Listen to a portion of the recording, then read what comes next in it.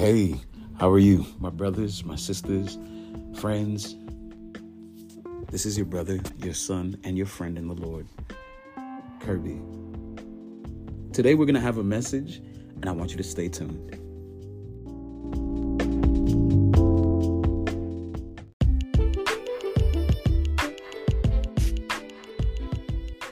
Welcome back. Thanks for being so patient. Today we're going to study faith without works.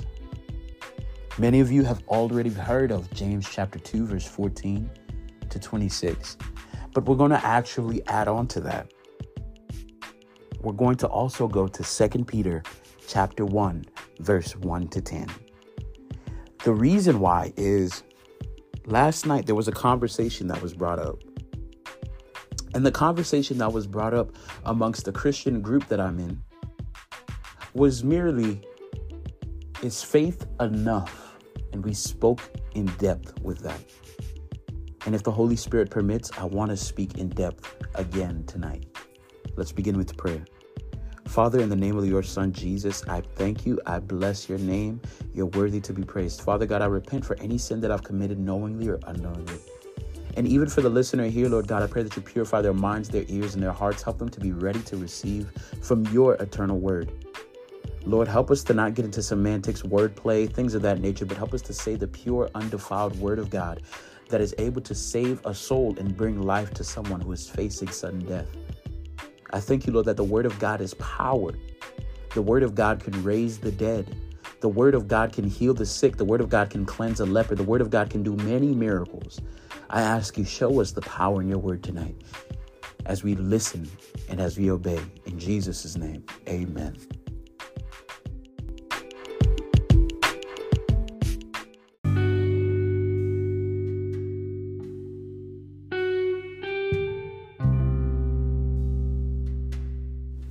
Hey, well, let's go to James chapter 1. I feel it's very important to kind of lay these few things. Let's make this podcast not so much strict today, although we want to respect what the Holy Spirit wants to do. But I also want to just talk to you guys. I want to pour out what's inside of my heart. James chapter 1, verse 21 to verse 27. The Bible says, therefore lay aside all filthiness and overflow of wickedness, and receive with meekness the implanted word, which is able to save your soul. But be doers of the word, and not hearers only, deceiving yourselves. For if anyone is a hearer of the word and not a doer, he is like a man observing his natural face in a mirror. For he observes himself, goes away, and immediately forgets what kind of man he was. But he who looks into the perfect law of liberty and continues in it, and is not a forgetful hearer, but a doer of the work, this one will be blessed in what he does. If anyone among you thinks he is religious and does not bridle his tongue, but deceives his own heart, this one's religion is useless. Pure and undefiled religion before God and the Father is this: to visit orphans and widows in their trouble, and to keep oneself unspotted from the world. Now we're going to continue with chapter 2, just so we can get the context as well of the message that we're going to speak on. We're going to start from verse 14. What does it profit, my brethren, if someone says he has faith, but does not have works? Can faith save him? If a brother or sister is naked and destitute of daily food, and one of you says to them, depart in peace, be warmed and filled, but you do not give them the things which are needed for the body, what does it profit? Thus also faith by itself, if it does not have works, is dead. But someone will say, you have faith and I have works. Show me your faith without your works, and I will show you my faith by my works. You believe that there is one God. You do well. Even the demons believe and tremble. But do you want to know, O foolish man, that faith without works is dead? Was not Abraham our father justified by works when he offered Isaac his son on the altar? Do you see that faith was working together with his works? And by works, faith was made perfect. And the scripture was fulfilled, which says Abraham believed God, and it was accounted to him for righteousness. And he was called the friend of God. You see then that a man is justified by works and not by faith only. Likewise, was not Rahab the harlot also justified by works when she received the messengers and sent them out another way? For as the body without the spirit is dead, so faith without works is dead also. Amen. And then afterwards, let's go into 2 Peter chapter 1. But for now, let's pause right here because there's a lot to chew on. I don't want to give you a spiritual food coma by giving you too much spiritual food all at once. But the title that we want to go over is Faith Without Works is Dead. All of us have been through experiences in life where we have needed some measure of faith or another. All of us have been through tough times and trials. All of us have some situation where we can have at least a testimony, big or small, of a way that God came through for us in response to our faith. Truth be told, faith without works is dead, essentially meaning faith without the physical fruit to show evidence of your faith is dead. That doesn't necessarily mean that God cannot act unless you act. That's not true. We know that that's not biblical because there are certain instances where faith was just faith alone without the person's physical effort in the Bible. For example, Lazarus was dead in a tomb. What faith did Lazarus have for him to be resurrected? You may ask, maybe, hey, there was Mary and Martha. No, look at the story again. Mary and Martha didn't even understand the faith. When Jesus said that Lazarus will live again, they even said, hey, we know he's going to live at the last day. They were crying in doubt. So it wasn't their faith. Whose faith was it? It was Jesus's faith that gave the miracle to Lazarus, to where Lazarus came forth. The Bible says even there was a point where Jesus touched a casket of a boy who was dead. His mom was going to bury him. Jesus told the men to put the coffin down. Jesus put his hand on the coffin, and then the boy arose. We know that there's certain instances where God can act for you without you necessarily needing to do something. I am not a firm believer that every single time that you pray for God for a job, that God is limited to your ability to put in an application. I believe that God has some ways where he can send someone down your path and say, hey, this is a job for you. This is something that I've seen happen in my own personal life. Does that mean that there's an excuse for laziness? No, I'm not saying be lazy, but I'm saying the works that you need to add to your faith is obedience. Remember, there's times in the Old Testament where God told them to stand still and see the salvation of the Lord, as God said to Hezekiah, the king. There's other times where God said, go out and fight because you will conquer them. One instance, God says you don't have to do anything. The second instance, God said you do have to do something. That means the secret isn't in doing. The secret is in listening to God. For example, if you are looking for a husband or a wife, the secret isn't necessarily, you know how some people say you have to go to this physical location before you find a wife or this or that. And I don't want to ever put God in that box. Now, I know that with wisdom, we can make certain choices, but at the same time, wisdom never overrides obedience. Obedience to God is always the principal thing. Wisdom is important, and you cannot fully obey God successfully without some wisdom. It's better to be wise than foolish. But in the same token, obedience to God is important. The Bible says that rebellion is like the sin of witchcraft. So when you hear that faith without works is dead, interpret the works as obedience. What would Jesus do? For example, your faith in Christ Jesus. You demonstrate that not just through yelling around and doing certain things, but it's through obeying what he's told you to do. Love one another, like the example that James gave when he said, if someone is cold and hungry, the example that Jesus gave you to do wasn't to pray for them, although you know that Jesus would tell you to pray for them. The example that Jesus shown was to love on them and to help them and to do these things for them. That's the example that you know that Jesus would do. Jesus multiplied the bread and fish for hungry people. Amen. So, is your faith evident through obedience? Can another person see your faith through the way that you obey? Let's go back into chapter 1. It says, don't just be a hearer of the word, but be a doer of the word. It actually tells us in verse 22, don't be a hearer only, deceiving yourself. Essentially meaning it's possible to be self-deceived by the inability to act on the word that God has given.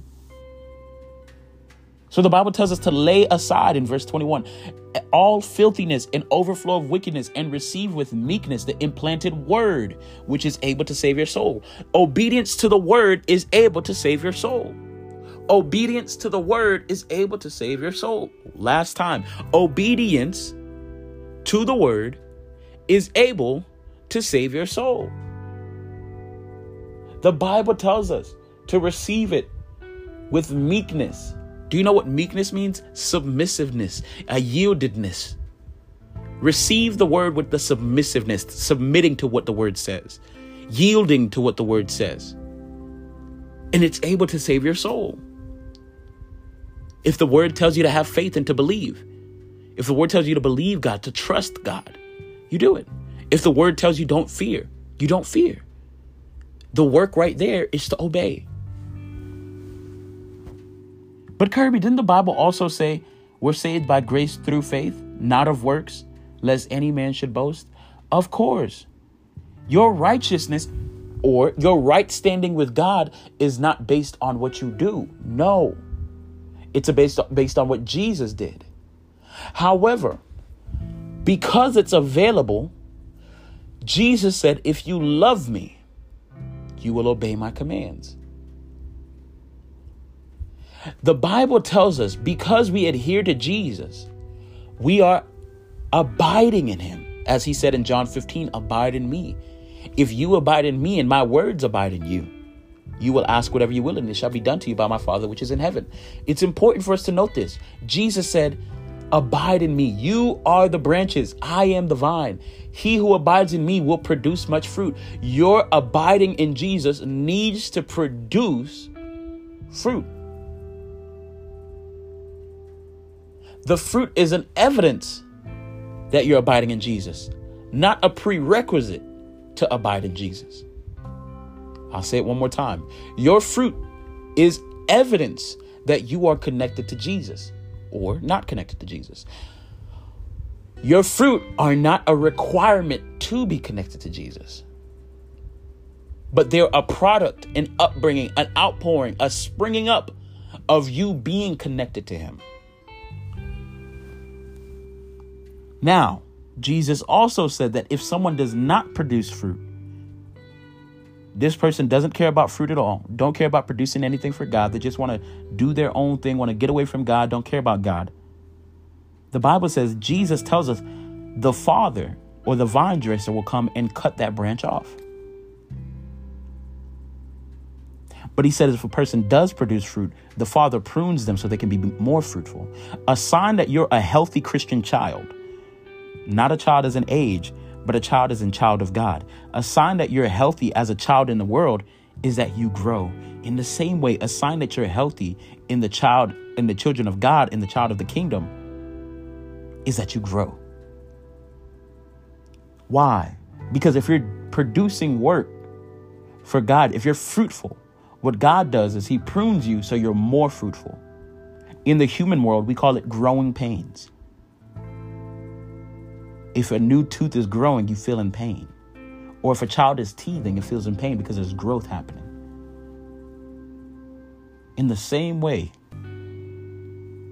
you as a Christian, there will be certain times of growing pains where you have to let go of a pride. You have to let go of an addiction. You have to let go of lust. You have to let go of something. Amen. So then the verse right after verse 23 tells us, for if anyone is a hearer of the word and not a doer, he is like a man observing his natural face in a mirror. For he observes himself, goes away, and immediately forgets what kind of man he was. A person who is just a hearer of the word and not a doer of the word is someone looking at themselves in a mirror. And then you're able to kind of dictate who you are through looking at yourself in that mirror until you walk away. And the moment that you walk away, you forget what type of person you look like. You have to trust what other people say. And the truth is, not everybody else is nice. Not everybody else is kind. Not everybody else can see the deep things of your heart. Many people are judgmental, things of that nature. To avoid that, don't be a hearer only, but a doer. And that brings us into chapter 2, where it tells us faith without works is dead. We're going to continue on with the story of Abraham. The Bible says that Abraham, verse 23, believed God, and it was accounted to him for righteousness. God counted that point. Imagine if you are a sports fan, let's say basketball, and something happens on the court. I'm not sure. Goaltending. Let's say goaltending happens. They count that point. It's accounted. Or football. The referee, there's a flag on the play and you already made a touchdown, but because there was a flag, there was an error. The referee can say, hey, I don't count that. You go back 5 yards, 10 yards. Or yes, I do count that as a touchdown. In the same way, Abraham choosing to believe God made him count as righteous. It was accounted to him as righteous. God counted that as righteousness, right standing with him. His ability to believe him. Your ability to believe God can be counted as righteousness. And the fruit that others can see that you believe God and that you're in right standing with God is that you live in such a way that God is pleased. Or you live in such a way that you don't see the fruit of the flesh, you see the fruit of the Spirit. Now, amen, that kind of convicted me. The Bible says as a body is dead without a spirit, so faith without works is dead. Let's use it for this example. If you buy a horse and the horse has no life, you have a horse, but it's dead. You can't go anywhere with it. You possess it, you just can't do anything. In the same way with faith, if your faith does not have any works added onto it, you have the horse, it's just dead. It's not going anywhere. You can just say, I have it. It's in me. I'm just not able to use it in any situation. That's essentially what that person sounds like.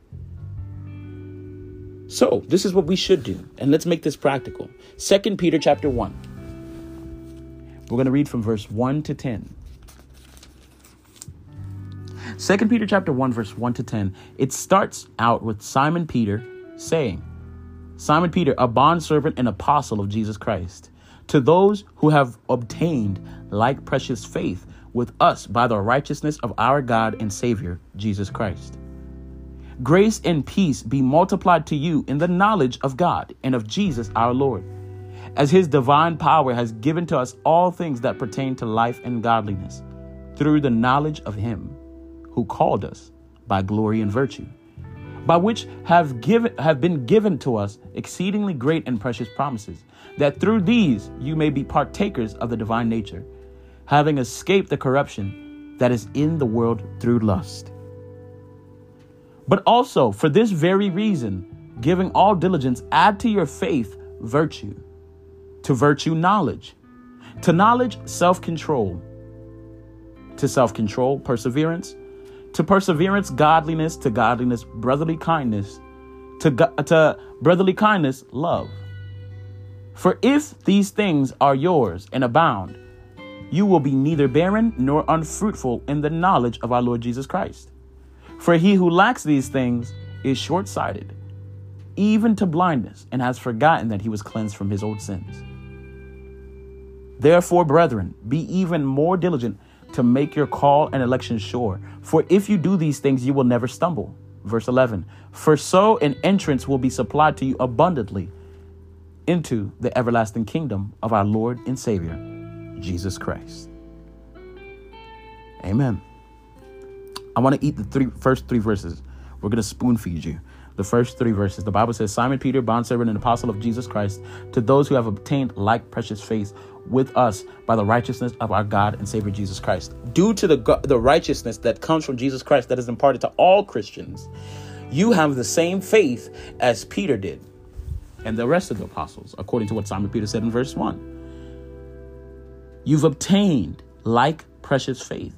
Your faith is like theirs. It's precious like theirs. Your faith in what? Is it just your ability to cast out demons? No, it's not that type of faith. The faith that allows you to believe Jesus is Lord Jesus Christ is the Son of God. Jesus was dead and now he's alive forevermore. Jesus is the King of glory.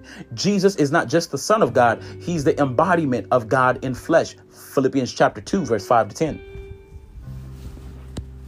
So, verse 2 says, grace and peace be multiplied to you in the knowledge of God and of Jesus our Lord.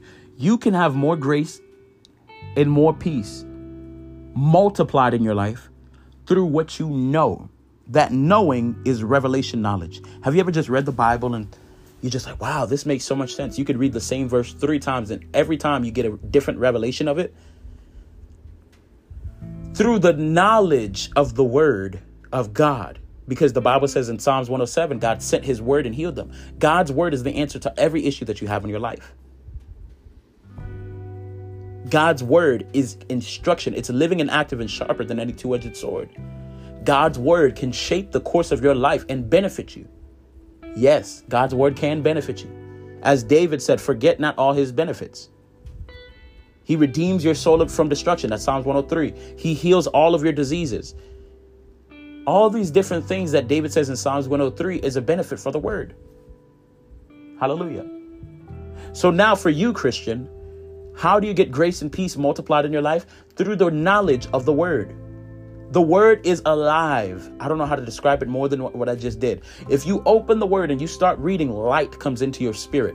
You get revelation in the spirit. You start to know things. And not only that, your life can change just by the things that you know now. Notice what I said. There's certain times where I've been delivered from depression by just reading the word. I didn't even pray during that time. I was just in the middle of reading. While reading the word, boom, I caught a revelation. And as soon as I caught the revelation, my mind immediately felt this cool breeze like water flowing on my brain. And then boom, I got completely freed from that weight that I've been carrying in my head. In like manner, you as well spend time in the word and you'll see that the grace and peace be multiplied in you through the knowledge of our Lord Jesus Christ. Verse 3 says, as his divine power has given to us all things that pertain to life and godliness through the knowledge of him who called us by glory and virtue. God's divine power has given us, you and I, Christians, all things that pertain to life and godliness. What? Did the Bible say some things? No, it said all things.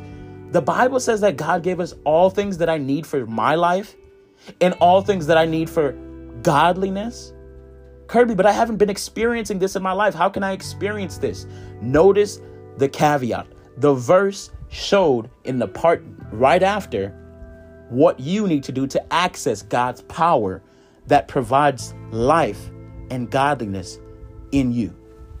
It says, as his divine power has given to us all things that pertain or that have to do with life and godliness through the knowledge of him who called us by glory and virtue. The knowledge of the one who called you shows you what's available for you. Growing in knowledge of the one who made you a believer gives you more access to the things that that person provided for you by you becoming a believer. Who's the one who made you a believer? God. Now, when I say God, I mean in his plurality, the Father, the Son, the Holy Spirit. Knowing Jesus Christ. Jesus said that you couldn't even come to him unless the Father first drew you closer to Jesus. Having relationship, as the Bible said, you can fellowship with the Holy Spirit. Having a friendship relationship with the Holy Spirit, and you see that you begin to have access to the divine power that God made available for you ever since Jesus died on the cross. This is confusing to some people, but let me slow it down a little bit. God has made the ability for you to live godly available for you. That ability or empowerment to live a Christian life free from addiction, free from this type of depression, free from things. And I'm just naming things that I went through, guys. I went through addiction. I went through depression. And this is how I got free. That divine power is available through the divine revelation of Jesus. Knowing more of Jesus. Begin to pray this prayer. Put this prayer in your arsenal of praying. Lord, help me to know you more and help me to love you more. I've got it from a pastor that I heard one time named Rick Warren saying this, and I've prayed this, and I tell you, this will show you deeper things in the spirit.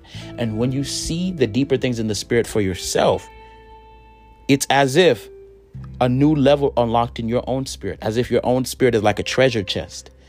And the moment that you know more, you got the combination for it to come out of you and show forth through your life. Freedom. The Bible says where the Spirit of the Lord is free, there is freedom. The Bible says you shall know the truth and the truth shall set you free. Essentially meaning if you're still bound, there's a truth that you do not yet know, according to the word. So let's begin at verse 4. It tells us in verse 4, by which have been given to us exceedingly great and precious promises, that through these you may be partakers of that divine nature, having escaped the corruption that is in the world through lust. You have escaped the corruption that is in the world through lust. Lord, forgive us for every time that we've returned back to the vomit, Lord, and that we have not held on to the freedom from lust, freedom from worldly lust, meaning not just after women, not just after men, but even after things, even after circumstances, anything that is in this world system. As the scripture says, love not the world or the things of this world. Help us, Father, to not love this world or the things in this world, as you have made us partakers or sharers of the divine nature. Or in other words, the divine nature, another translation for divine nature is the God kind of life, the God kind of nature, the nature of holiness and righteousness, as you told us we had in Colossians chapter 1, verse 21 to 23, and Ephesians chapter 4, verse 24. You told us to put on righteousness. Help us to do this, Lord. And now here's the bread and butter, verse 5.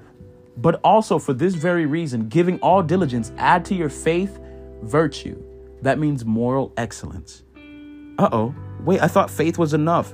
Yes, but the Bible says, first with your diligence, that means make an effort intentionally, put intentionality behind it, add moral excellence to your faith.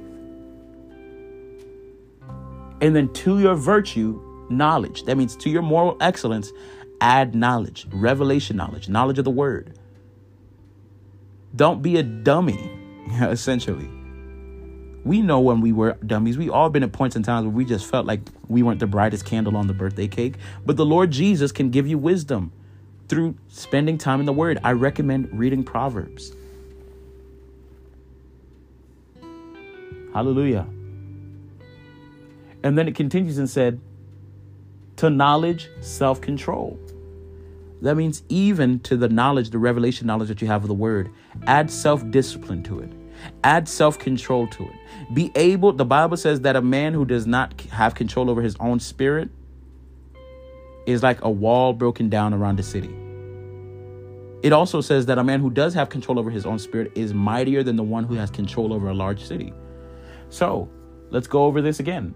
To your self-control, you have to add perseverance. So let's go into the line. It says to your knowledge, add self-control. The revelation knowledge that you have, you're learning the word, you're learning things of the world. The Bible says be as wise as a serpent, but be as innocent as a dove. So you're becoming as shrewd as a serpent. You're beginning to think differently. You're beginning to know more. You're not ignorant of Satan's devices, but on that you add self-control, meaning the way that you behave, the way that you act, the way that you think, the things that you listen to, the things that you watch. Even for me, the things that I play, I have to have self-control. And then to that, perseverance. Many of us, we have self-control, but we lack the ability to stay steadfast, to stay strong during tough times, to be able to hold up like Job and not curse the Lord. Many of us have threatened to leave God because of our circumstances. Many of us have suffered in silence for so long that now we're on the verge of exploding in our Christian faith. But you have to add perseverance to your self-control. In fact, I believe perseverance and self-control, you need one another. You cannot have self-control without perseverance, and you cannot have perseverance without self-control. But then it says to perseverance, you have to add godliness. Godliness is the obedience to God's own instructions, not just becoming a positive person. We're not hippies, guys, as Christians, but to actually add the virtues, character, and quality of Jesus specifically, the commands of Jesus. Love one another as I have loved you. Yes, we know that one. But do we know Matthew chapter 5, verse 38, where it says, if someone slaps you on the left cheek, turn the right cheek to him also. When Jesus says do not resist an evil person. When Jesus said, if someone wants to sue you for your cloak, offer them your tunic also. That's godliness. Actually obedience. Actually obeying the word of God. To verse 7, it says, to godliness, brotherly kindness. Some of us confuse brotherly kindness with love. Yes, it's true. You cannot have love without brotherly kindness. But the reason why I believe that the Holy Spirit wanted to isolate this specifically apart from just having love is because many times we love people, but we don't like people. We forget that we should be able to be delighted around people as well. Many of us harbor unforgiveness. We harbor resentment. We harbor grudges, or we hold people to standards based on their past behavior. Although we've read in the Bible, love keeps no record of wrongdoing. And we always make excuses on why we should be able to keep record of wrongdoing instead of asking, how can we keep no record of wrongdoing? Instead of trying to obey the word, we try to cut the word and make the word kosher, make the word vegan, make the word Diet Coke, instead of just taking the whole milk of the word, the whole meat, the protein of the word. When the Bible says show brotherly kindness, it's important because right after it says love. Then it says, for if these things are yours and abound, you will neither be barren nor unfruitful in the knowledge of our Lord Jesus Christ. If you abide in these things, you will never be barren, meaning you're empty, have not producing anything. And you'll never be unfruitful, meaning that you will remain always producing the godly kind of fruit. In the knowledge of our Lord Jesus Christ, verse 9. He who lacks these things is short-sighted, even to blindness. And he has forgotten that he was cleansed from his old sins. Those who do not intentionally, like the Bible says, with diligence, try to add these characters onto their life to supplement and to add on to their faith. The Bible says that the way that they see the Christian life, spiritual things, is short-sighted. They're only thinking about today. They can't set their minds on things above, like the Bible says. They set their minds on what's today. And in fact, so much so that they forget that they were cleansed from their old sins, meaning they go back to old patterns that they shouldn't be in. They go back to falling into old mistakes that they thought they would never commit again, for the fact that the diligence was lacking. I know what it's like, guys, and I'm not judging anyone for listening to this and feeling that they've been falling short. This is an invitation to come back because now you know where you have fallen. Verse 10, therefore, brethren, be even more diligent to make your call and election sure. That means for those who will listen to this and you believe in once saved, always saved, for those who will listen to this and you do not believe in once saved, always saved, you have the same response. Make sure, regardless of what you believe, repentance should be a daily thing. Regardless of what you believe, intimacy with the Lord should be consistent. Regardless of what you believe, you should be in God's presence regularly because you want to make sure. It says that if you do these things, you will never stumble. That means it's possible for a Christian to never go through a backsliding season. It's not normal for a Christian to go through a backsliding season. It's common, but it's not normal. It's not our homeostasis. Our homeostasis is not in the backslidden stage.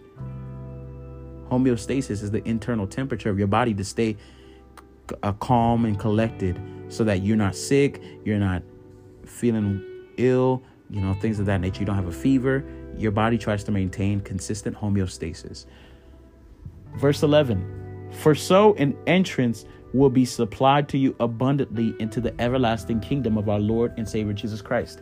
If you add these things to your life, you will have an abundant entrance into the kingdom, meaning the doors will open wide. You're not barely getting in. So it's important for us to add these things to our life. Faith without works is dead. So we are indebted to God to be able to make an effort. God give us grace, but grace isn't a license to sin.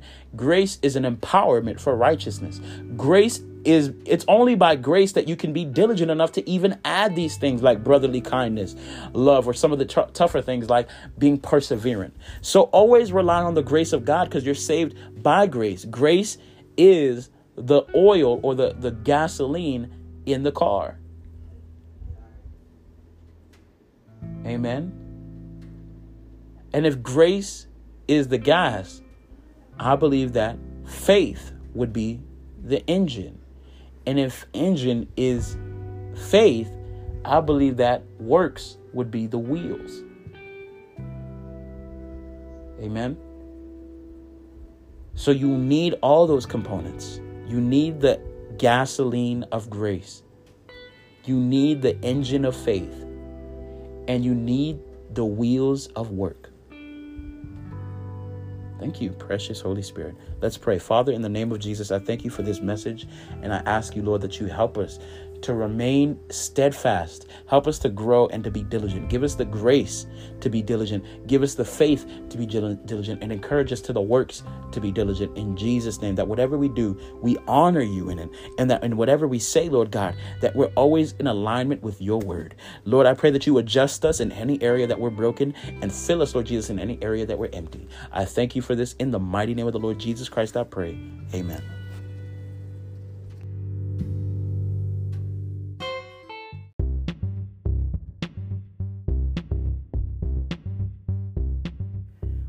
Hey, if you like that, there's more where that came from. Follow me on Instagram at Kirby the Servant if you feel so led to. I thank you for your support, and please continue to follow.